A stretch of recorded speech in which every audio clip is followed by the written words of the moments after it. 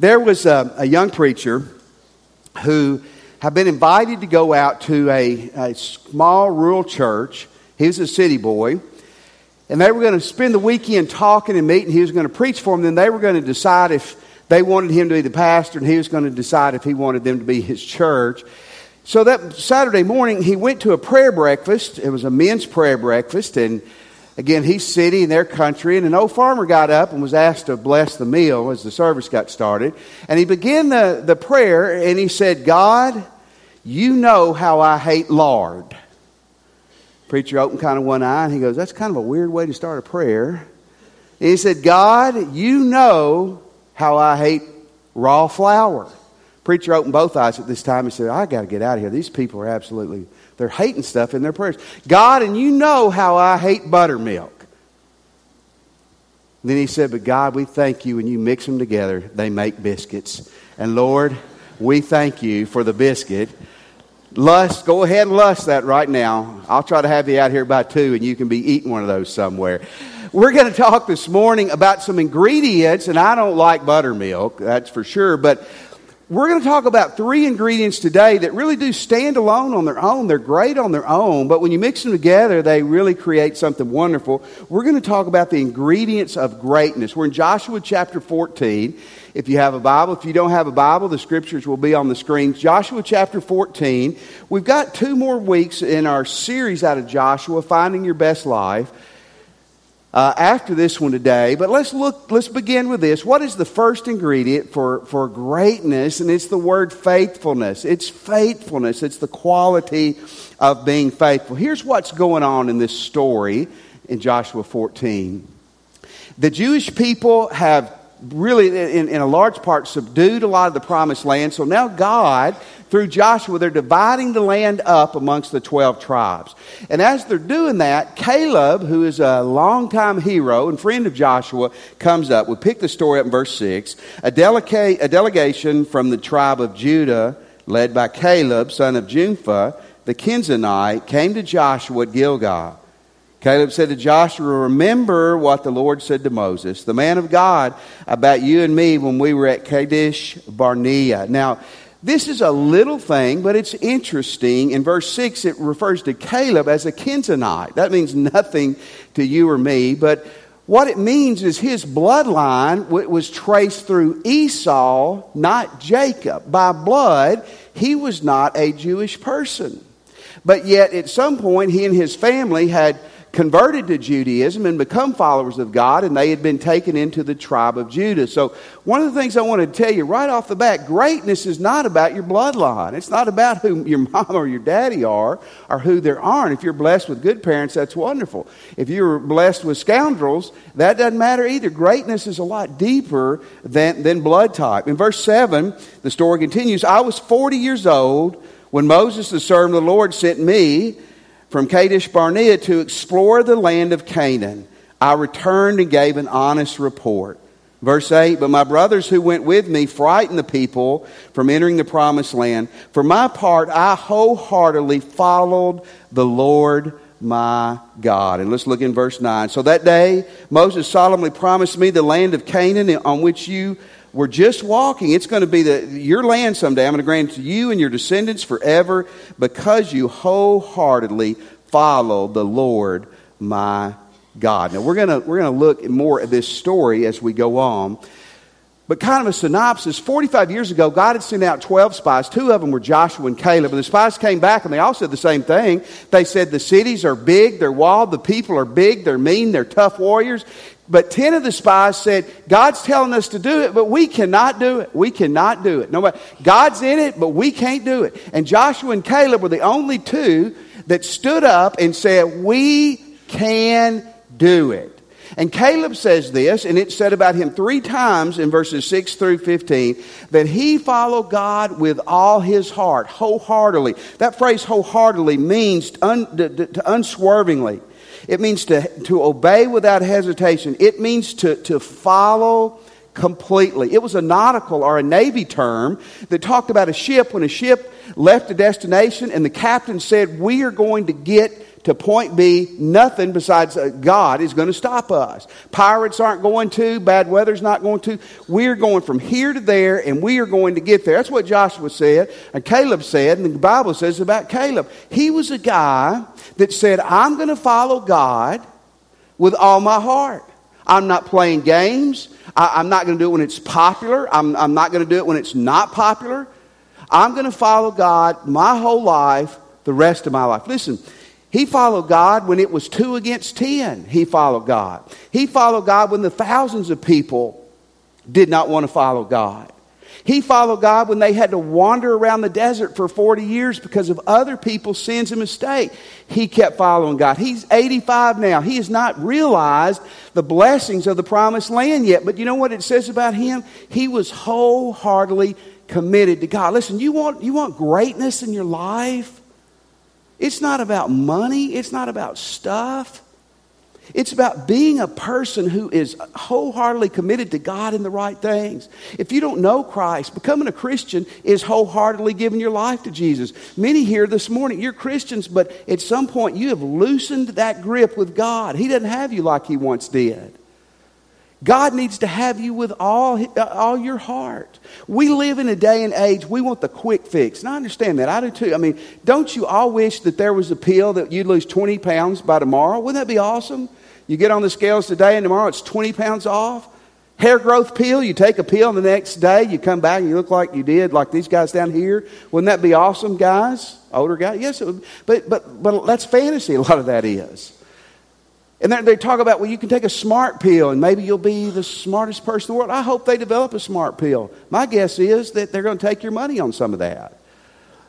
They've got these programs. They say you play these little games. It will improve your mind dramatically. They're in lawsuits right now because it's not proven to be true. Listen to these tapes subliminally and you won't have to go to Spanish class. You'll just automatically know Spanish within a week. You know what? That's just a lot of this baloney. You're not going to be successful in life without a real commitment to the right things. It starts with your commitment to God. A commitment to God leads to being faithful to your husband, to your wife, to your kids, to your family, to your church, to your community. There is zero greatness apart from faithfulness. But the cool thing is, regardless of your IQ, your talent level, your skill level, who mom and daddy are or were, if you will say, God, with your help, I'm going to choose to be a faithful man, a faithful woman. The earlier you start this, the better off it will be for you too, by the way. I want to be faithful in my marriage. I'm going to be faithful to my Christ. I'm going to be faithful in every area of my life. See, a lot of us go, man, I want to be the starter. I want a promotion. I want more money. I want this or that. And we're not earning it. We're not being faithful and true where we are. You want to be lifted up? Be faithful where you are. Well, I want people to trust me. Be trustworthy where you are. This is not rocket science. It's just difficult to do. But one thing about Caleb that made him so great, he wasn't perfect, but he walked faithfully with God, faithfully with his family, faithful for his country, faithful for the cause of God. And that's something you can do too. And by the way, faithfulness is a key ingredient to greatness. Here's a second ingredient, and that's purpose. That's purpose. And I think these go together, especially as we look at Caleb and you and me. Do you think, if you were guessing, do you think a lot of people live life without much purpose? Yes, they do. Absolutely, they do. I want to read to you a story. It's a true story of a guy in California named Larry Walters. You may have heard this before. If you have, it's still funny. If you haven't, it's a great story. Larry was bored. Larry didn't really have a purpose in life. So Larry goes out to the Army-Navy surplus store in his area, and he buys 75 used weather balloons. He inflates them, attaches them to a lawn chair that he had secured to the back of his pickup truck, and with several friends watching, he climbed into the chair, settled in, and had a friend untie the rope. He was hoping, a friend said later, to observe the neighborhood from a different view, a different level. Gain new perspective on life. Find some purpose on life. He took nothing with him but a peanut butter sandwich, a loaded BB gun, and a 6-pack of beer. Are you already figuring this isn't going to go well? 2.5 hours later, the Los Angeles International Airport reported a UFO in the skies over LAX. It was at nearly 16,000 feet. Lawn Chair Larry, the reclining astronaut, was now 3 miles into the sky and 100 miles from his original launch site. The pilot of the 737 who spotted Larry radioed the tower and said, "Well, I see what looks like a perfectly still man sitting in," and he hesitated, "a lawn chair. And I think he's holding a rifle." In a rescue stunt that would have made Chuck Norris proud, SWAT teams were able to lasso Larry and bring him, who was passed out, by the way, probably from the beer and the altitude, carried him safely to the ground. Now, if you're curious what his intentions were, he was going to lazily saunter up to the right altitude, use his BB gun to pop the balloons to keep him there. However, when he untied himself to pop the balloons, one of his friends said he shot up in the air like he'd been shot out of a cannon. Wouldn't you love to have seen this? He panicked, and the only thing Larry knew how to do in a stressful situation at 2,000 feet was break open his six-pack and begin to drink. And then he passed out. On the ground, after being revived back to consciousness, Larry was promptly issued a $4,000 ticket by local officials for the obstruction of air traffic. I guess they had mercy on him because he has a small brain, and they reduced it to $1,500. A local journalist got to interview Larry afterwards, and he asked him 3 questions. "Larry, were you scared?" Larry said yes. Actually, he said more, but being a sermon, I can't tell you everything he said. "Larry, would you do it again?" Larry said no. The journalist said, "At least we know he's a quick learner." And the last thing, "Larry, why did you do it?" He said, "I was just tired and bored of just sitting around.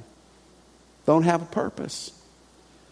I read a blog this week where they had interviewed a lot of young adults, 18 to 24, and they had asked them, "Do you feel like your life, you have a purpose?" And like Lawn Chair Larry, just smarter than him, they said no. And I would tell young people, I wouldn't panic, because I don't think that stops at 24. I think that's at 44 and 54 and 64 and 84. People still wondering, why has God left me here? What is my purpose? Did you know there's actually an app that Google will do for you to make you feel and look important? They will fill your calendar up on a Google Calendar, where you can show people how busy you are. They use events in the surrounding areas that you've got this at 2, this at 4, this at 6. Is that not hilarious? But folks, being busy doesn't mean you have purpose. In verses 9 through 12, we see Caleb, a faithful guy who had purpose in life. Man, this guy knew what God left him here for. So that day Moses swore to me, promised me, the land of Canaan on which you were just walking will be your grant of land and that of your descendants forever, because you wholeheartedly follow the Lord my God. Now, as you can see, the Lord has kept me alive, and as well has promised for all these 45 years since Moses made this promise, even when Israel wandered in the desert. Today I am 85 years old. I'm as strong now as I was when Moses sent me on the journey, and I can still travel and fight as well as I could then. So give me the hill country that the Lord promised me. You will remember that as scouts we found the descendants of Anak living there in great walled cities. But if this is His will, I'll drive them out, I'll fight them, and I will whip them. Listen, at 40 years old, he knew his purpose. His purpose was to love God, to live for God, to follow God, to serve His country with all of his heart. At 85, he had not wavered, although there had been a lot of detours and a lot of stop signs. He still said, God put me here and has left me here for a reason. Do you know your purpose? Some people think they're too old. I mean, Caleb's 85. It would have been easy for him to say, hey, I'm older. I don't want to push it. I'm just going to kick back and take it easy. I heard of a man who was getting ready to retire. He was right at 65. And his wife asked him, so what are you going to do when you retire? He goes, well, I'm going to sleep as late as I want to, get up and watch TV all day, and I'll go to bed when I want to. And she said, you will be dead in a year if you do that. And if you're not dead in a year, I will have killed you within a year if you do that. Folks, God didn't leave you here to veg out. You're not too old.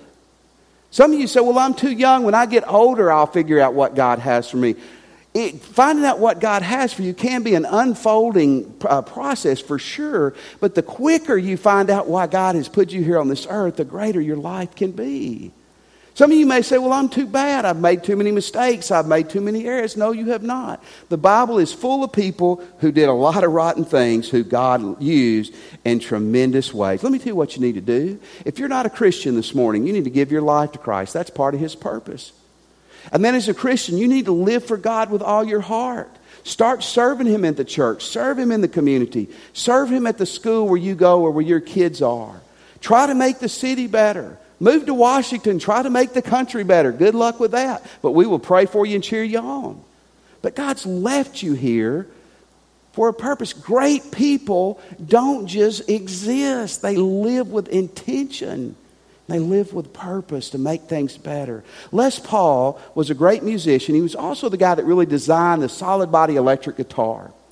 When he was 93 years old, he died a few months after this. He was 93 years old. One of his fans tells about going into a club and Les Paul, 93 geezer, is cranking it up on the electric guitar. Isn't that awesome? And someone asked him about that and he goes, hey, I'm not letting someone put me out to pasture. I know what I'm here on earth to do and I'm going to do it. You should too. Listen, God left you here. God created you for a reason and He wants you to be making a difference with your life. Great people don't just take up oxygen. Great people do life. The second word is purpose. Here's the third word, and that's courage. Caleb and Joshua go back a long way. Let me tell you one quality they had was courage. They go out and they see the same thing that the bad spies had seen, the other 10, giants, walled cities, tough opportunities. They say, but if God's in it, we can do this. The other 10 say, no, we can't. It's 2 against 10. But you know what? Caleb and Joshua held their ground. Then they take it to the people, and the thousands and thousands and thousands of people side with the 10 bad spies. So now you have basically Moses and Joshua and Caleb and a few people who are saying, wait a second, we can do this. And you got thousands of people saying, no, no, no. That's why the majority is not always right. God's always right. But Caleb never wavered. He knew his purpose. He was faithful to God, to his purpose. And it takes courage to live this out. And he did. Look in verse 12. He's 85. So give me the hill country that the Lord promised me. You will remember that as we scouted this out, we found the descendants of Anak. These were giants living there in great walled cities. But if the Lord is with me, I will drive them out of the land just as the Lord said. Don't you love this? This guy's 85. He doesn't say, hey, find me a good assisted living place to live in a nice, comfortable rocker and a good remote. Here's exactly, I'm going to paraphrase what he's saying. The hill country that's going to be hard to get to before helicopters and four-wheelers. There's walled cities full of bad people. Apparently, some of them are descendants of giants. They're experienced warriors. Caleb says, give that to me. That's the challenge I want. Man, you talking about courage and strength and a guy that wasn't willing to back down from anything. In verse 15, it says, previously Hebron had been called Kiriath Arba, but it had been named after Arba, the great hero, the descendant of Anak. Again, these giant people. Basically what Caleb was saying, if you want to put it in our lingo, Caleb was saying, they're going to pitch their best pitcher, I want to bat. They got the best player in basketball, I want to guard him. If you're into MMA, boxing, whatever, someone says, that's the baddest guy they have over there. And Caleb walks up and says, bring him on to daddy. How's your courage today?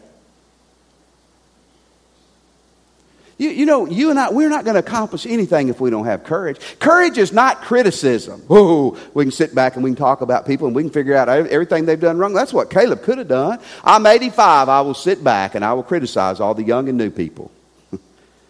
Nope. He said, find me a fight and put me in the middle of it. How do you think that you will accomplish anything if you don't have courage? Some of you, God is calling you to go to the other side of the world to serve Him. If you're not careful, a lack of courage is going to cause you to miss God's purpose for your life. Some of you, God's calling to make some great sacrifices with your time or your money, and you're holding back. Maybe for multiple reasons. One of them is a lack of courage. Some of you need to give your life to Jesus this morning. Not tomorrow, not next week, this morning. But one of the things that's holding you back is it's a lack of courage. Some of us need to repent of some things, but what's holding us back is we just don't have the guts to do it. You're in a marriage and it's tough and you need to stay in there. It's going to take courage. You're dating somebody and you need to break up with them. Oh, it's going to be tough. And it is tough because you're going to be alone. And you're going to be sad. But you're never going to get to the right spot if you don't have courage.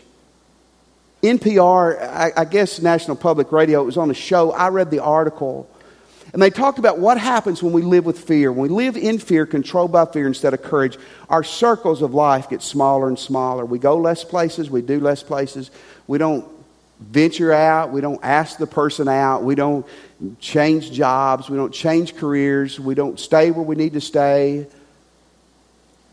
And our life eventually just becomes a little small hole that we've dug for ourselves. Folks, always remember this. This is the greatest definition ever of courage. Courage is not the absence of fear. Courage is being afraid and going ahead anyway. Two people aren't afraid. The liar and the lunatic. Everybody has fear. Courage is not a lack of fear. Courage is saying, I am shaking in my boots, but I'm going to do it anyway. You want greatness? You need greatness. The world needs greatness from you. It's not going to happen without courage. You see, when you have faithfulness and purpose and you throw courage in there, that is the fuel to make things happen. And the last thing is it's greatness. Greatness comes when we put these things together. There's no doubt about it. In verse 9, so the day Moses solemnly promised me the land of Canaan on which you were just walking will be your grant of land, that of your descendants forever, because you wholeheartedly follow the Lord. Verse 13 and 14, Joshua blessed Caleb, son of Jephunneh, and he gave him Hebron to him as a portion of the land.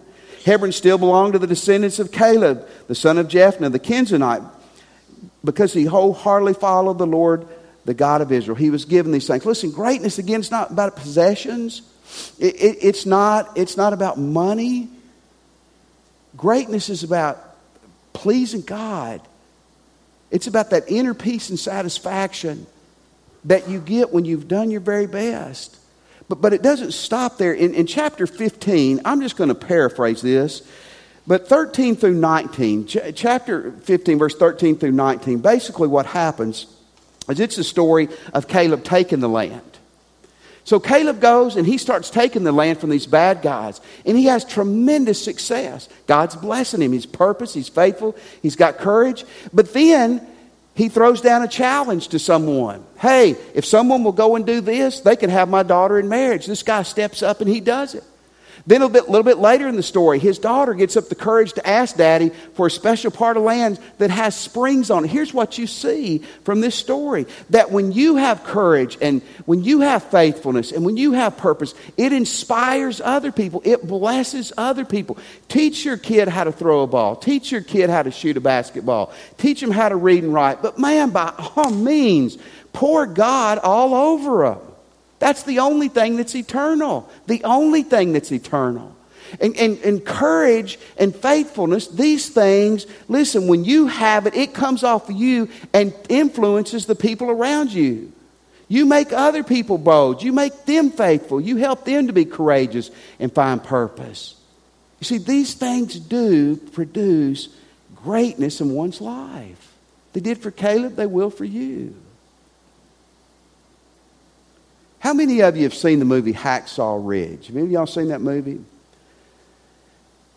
I told him in the first service, we're terrible at raising our hands. We look like penguins. We raise our hands like this. I want to give you a disclaimer. I'm not recommending you see the movie. It's a war movie. It's a man movie, maybe. Is that the best way of putting it? I don't remember the language, but it gets pretty violent. You could read about it. It's a story of a private named Desmond Doss, World War II. True story. That's him receiving the Medal of Honor. Desmond Doss was a devout Christian and a pacifist. He wouldn't even touch a gun. But he believed in the purpose at World War II for us to defeat the bad guys for the cause of America. He joins the army. He fails to tell them that he is a pacifist. So he gets in boot camp and they abuse him. And I think this movie was pretty on target. They call him a coward. They beat him up. They try to kick him out of the army. But he's able to stay in and he becomes a medic. Brutal, coward, everything. By the way, he was a devout Christian. He believed in honor of the Sabbath. He really was a weird guy, wasn't he? Little Sabbath humor there that you didn't get or you didn't appreciate. Then the movie picks up with there at Okinawa. We had a guy in the first service, tell me today he had a brother killed at Okinawa. It's brutal. They get in a terrible fight with the Japanese at a place called Hacksaw Ridge. And here he's there as a medic without a gun, probably without a knife, and people are dying all over the place. The American troops have to pull out. Doss stays. And over a course of 12 hours, with enemy everywhere, he saves 75 people's lives. 75 people's lives. After all that was over, one of his officers who called him a coward said he was the bravest man he'd ever known. You saw that picture. He was receiving the highest military honor that a soldier can receive, the Medal of Honor. A pacifist getting the Medal of Honor for his heroics in battle. Where does greatness come from? It came from three places. His faithfulness to God, to his country, to his cause, his purpose. Man, he knew why he was there. Serve God and save lives. And because he had courage. If you will mix those into your life and ask God to mix those into your life, that kind of greatness is there for you and me too. If we'll do it. Let's pray.